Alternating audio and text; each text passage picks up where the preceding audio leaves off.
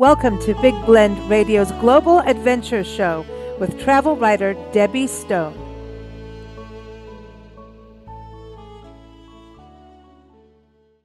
Hey, everybody, we are back with travel writer Debbie Stone. We just did a podcast on her experience in Samoa, and now we're going to talk about her experience in the National Park of American Samoa. So in the show notes, you can check out the links to her article. She has an article about the national park up on nationalparktraveling.com. If you type Samoa on that site, you're going to find it. And her article about being in Samoa itself, the country, is up on blendradioandtv.com. And if you type in Samoa there as a search word, you will find it. Everything is linked in the show notes, and we are here every fourth Tuesday with Debbie. And welcome back. How are you? I'm doing good. Hey, we're on a marathon here today. You know, we've got two for the price of one, people. Two podcasts for the price of one. But I love this that you went to the National Park of American Samoa and you also went to the country. So you did both experiences. So as I recall from your experience in Samoa, this national park is part of the American territory of the country of Samoa. So they are kind of like two different countries, but yeah, we it's set our butt in their country. Yeah. Yeah, this is a territory of the United States. It has nothing to do actually with the country of Samoa. So they are an American territory. So when you go, it's an American territory. It's like going to Puerto Rico. So it has nothing to do other than the fact that these are Samoan people that live there. They are not Samoan nationals. So they are part of the American territory. They are American in that respect. You need to go to Guam next. I'm just saying because we got territories out there too. Okay. So from the last podcast, you were talking about when you drive around Samoa, not American Samoa, you have to drive on the other side of the road, and in the park, the American Samoan side, you're now reverting to American driving style. So right, exactly. Be adept, people. Be aware. And so for people to know geographically, it's about 2,600 miles southwest of Hawaii is American Samoa. It's one of the National Park of American Samoa, which is on American Samoa, obviously, is one of the most remote national parks in the U.S. And it takes some effort, takes time to get there. Once again, you'll be rewarded, though, with a very untouched landscape, lots of beautiful coral sand beaches. There's a lot of secluded villages. There are rainforests. Very mountainous. It's, land and sea. And it's, definitely, an adventure, not only to get there. We took a 25-minute tiny plane from country of Samoa to the territory of American Samoa, and you cross the international date line. So it can be confusing. And we left on a Tuesday morning from the country of Samoa, and we arrived on a Monday morning in American Samoa. And then I'm blonde. You can't do that to me. Yeah, and then we departed on a Monday afternoon and arrived back in the country of Samoa on Tuesday late afternoon. So, yes. And we rented a car because, once again, we wanted to be able to independently explore. And, like you just mentioned, you will be driving on the right side, just like you drive in the United States. But you go back to driving on the reverse if you go back to the country of Samoa. So the cars are also different at this point. Yes, absolutely. Say that. Yeah, that's the whole thing. Yeah. So yes, wow, definitely. Wow. And so we spent our time on Tutuila, which is the main island for American Samoa. And its capital city is Pongo Pongo, even though it's spelled Pago, it's pronounced Pongo Pongo. Wow. And this is where about half the park is located. The other half is located on a very remote island group where there are no restaurants, there's no bars, no shopping. It's a very remote island, so it takes a lot of effort to get to reach the other islands. So we spent our time on the Tutuila, which is the main island. And so the national park, it was established in 1988, but the Park Service couldn't buy the land because there is a traditional communal land system that exists there. But then in 1993, they entered into a 50-year lease for the land from the American Samoan Village Councils. So covers about 10,000 acres. About Wow. 4,000 of those acres are underwater, offshore. I love that you bring this up because so many parks we actually have marine heritage areas like up in Washington State. And, and then like, Yeah, I think it was Biscayne National Park that you were in. It's really, you need to be out in the water to experience it. And we right, forget that in our national parks, some of them are right, underwater. So this is right. really cool. Yeah, oh, absolutely. It's fascinating in that respect. But then you have to realize that that's a good portion of the park is difficult to see because it's underwater. So what you Yeah. do want to see is what's on land, and you can snorkel there, you can hike there, you can take some scenic drives. You go to the national park headquarters, center. You can talk to the rangers. You'll learn about the unique aspects of the park. It's got these protects these special coral reefs. Also, the endangered flying fox, which is a fruit bat. And it's Cool. also the park also preserves the Samoan culture. So anyway, so it's very unique in that respect, and people don't understand that it is one of the remote places, and it only gets not too many people to come visit it versus some of the parks Yeah. here on the Like mainland, which are Yellowstone or, millions.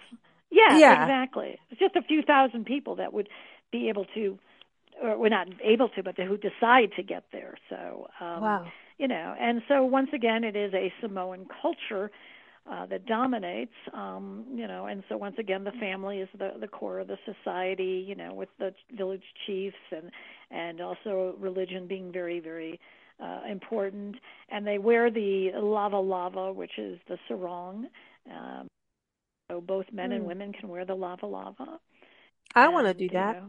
so I love the sarongs. I think they're very comfortable and they're Yeah. colorful, and it makes sense, especially in a climate like that. Well, but also, because you said it's humid, like you said, you be prepared Yes, for humidity, definitely. and then you can run in the ocean though and cool off, right? Definitely. And you'll get, rain comes, and it comes sometimes violently for a short period of time.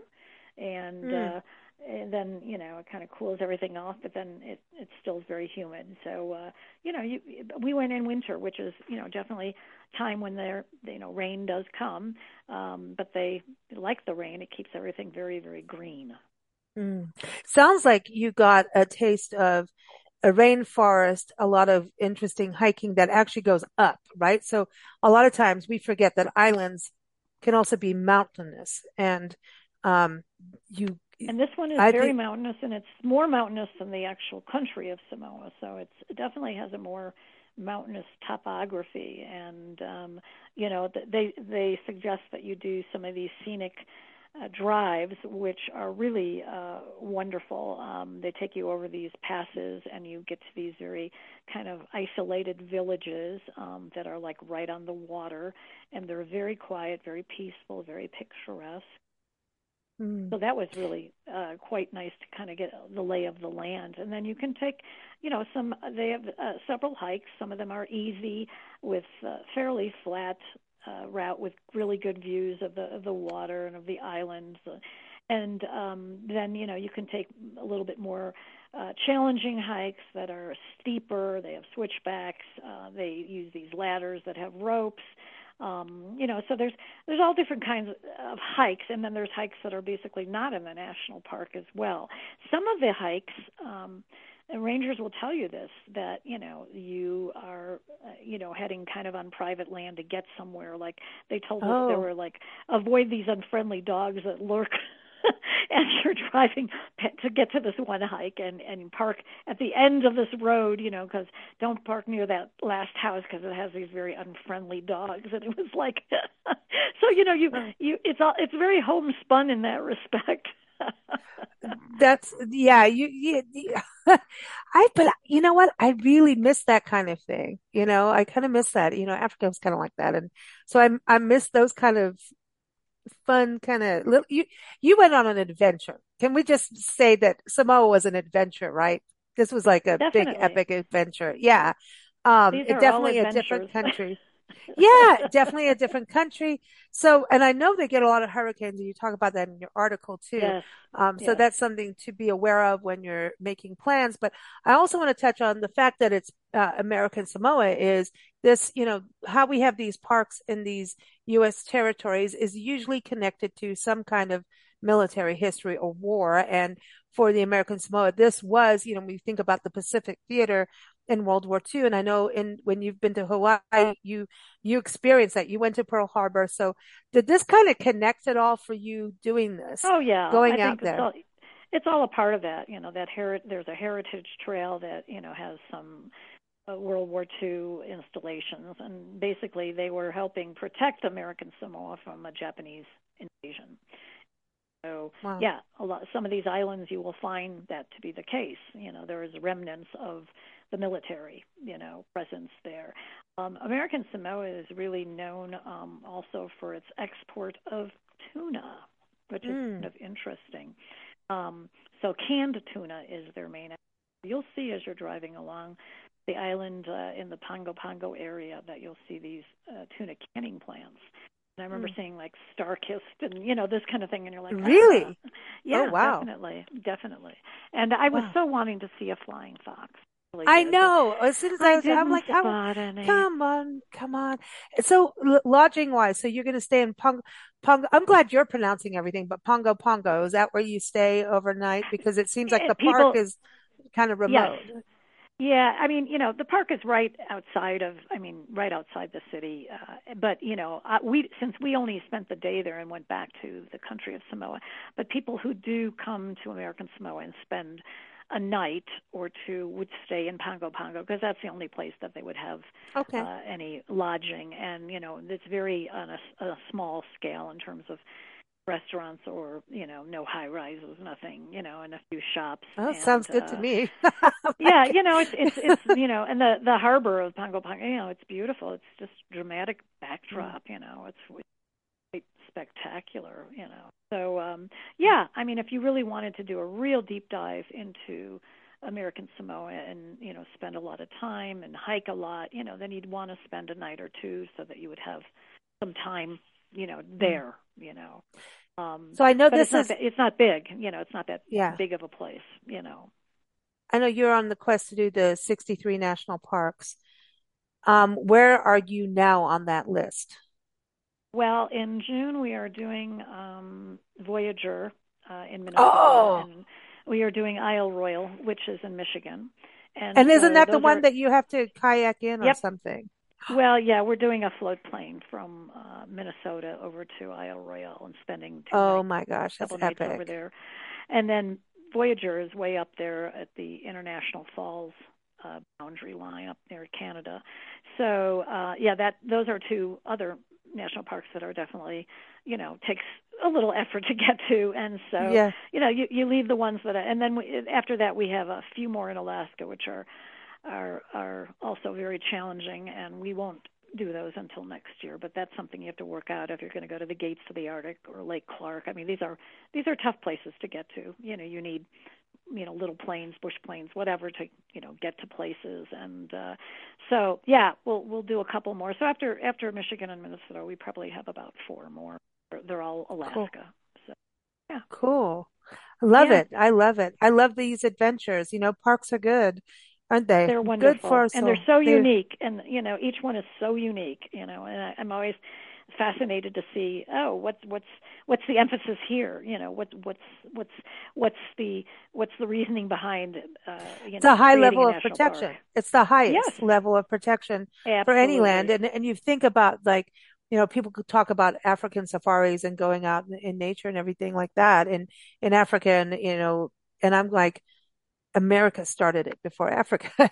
We started the national park system And the and something to protection be and conservation. Yeah. it's something to be proud of, and we just drove through parts of New Mexico and went past White Sands, which is the first time I've Yay! even had a glimpse. And I was just dying. We had to keep going because like storms and stuff.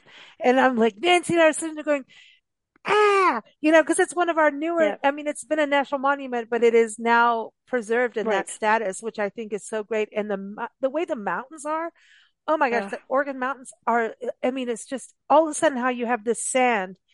It's like it just said, hello, here I am. It's pretty mind blowing actually it's when you think very about mind it. blowing. That's one of the more unique, places. I mean, it's just Hmm. you're out there and you're in the middle of white sands, and you have to really pay attention to certain posts that are out there because you can get lost, and it's very challenging that way, especially if it's hot. Yeah, and So you did Great Basin, and I was kind of hoping we would be able to do that on our way to Texas, but the weather said no. Um, yeah, with all these yeah. winter storms this country's been going through. And I was just going, dude, we could do it, that's how I talk everywhere. Dude, I am from Southern California originally, apparently. So, but the Great Basin, you did that. And they say that is, Guadalupe Mountain is one I want to really do because I think it's kind of like Great Basin in that it is actually a four-season park with four seasons because Yeah, of the different topography, like the different like microclimates and like it's mountain, but then you can see, spring wildflowers and cactus and things. Have you yeah. done It's Guadalupe Mountain? yes. Oh, yes. Oh, definitely. In West Texas, yes, of course, Yeah, yeah. absolutely. We Oh, did it from drove there from Carlsbad, so getting over there. oh, But that's right. Carlsbad yep, Caverns. yeah, and Carl, another one, another national park. So Oh yeah, boy. no, and Great Basin is fascinating. It's got this dry glacier, which is really interesting. And these fascinating trees, and it's just it's very interesting and somewhat a little bit of prehistoric in many ways. And you're out there too. There's not a whole lot of services out there as well, so it's Nevada and Mm. Utah, basically. So, I like it yeah, though. We need to have yeah, these places where you disconnect and remember that phones used to be this thing that played one ringy dingy with going, back in the day when there were switchboards, but it's also really nice to just decompress. And so I think, that you're doing some of these epic parks are just, it's so exciting for people to know about it. So thank you so much. Everyone, you're the welcome. link again are in the show notes for her articles, so you can learn about both Samoa and also America Samoa as a national park as well. And you can go to nps.gov/NPSA as well for more information directly with the National Park Service. Thank you so much, Fire Monkey. Next time we're going to be talking about Hawaii, right? That's our next thing. Oh, absolutely, absolutely. Awesome. Looking forward to it. Safe All travels. right. You too. Take care. All right, bye bye. Bye. Thanks for listening to Big Blend Radio's Global Adventures Show with travel writer Debbie Stone. Debbie is here every fourth Tuesday. You can keep up with us at bigblendradio.com.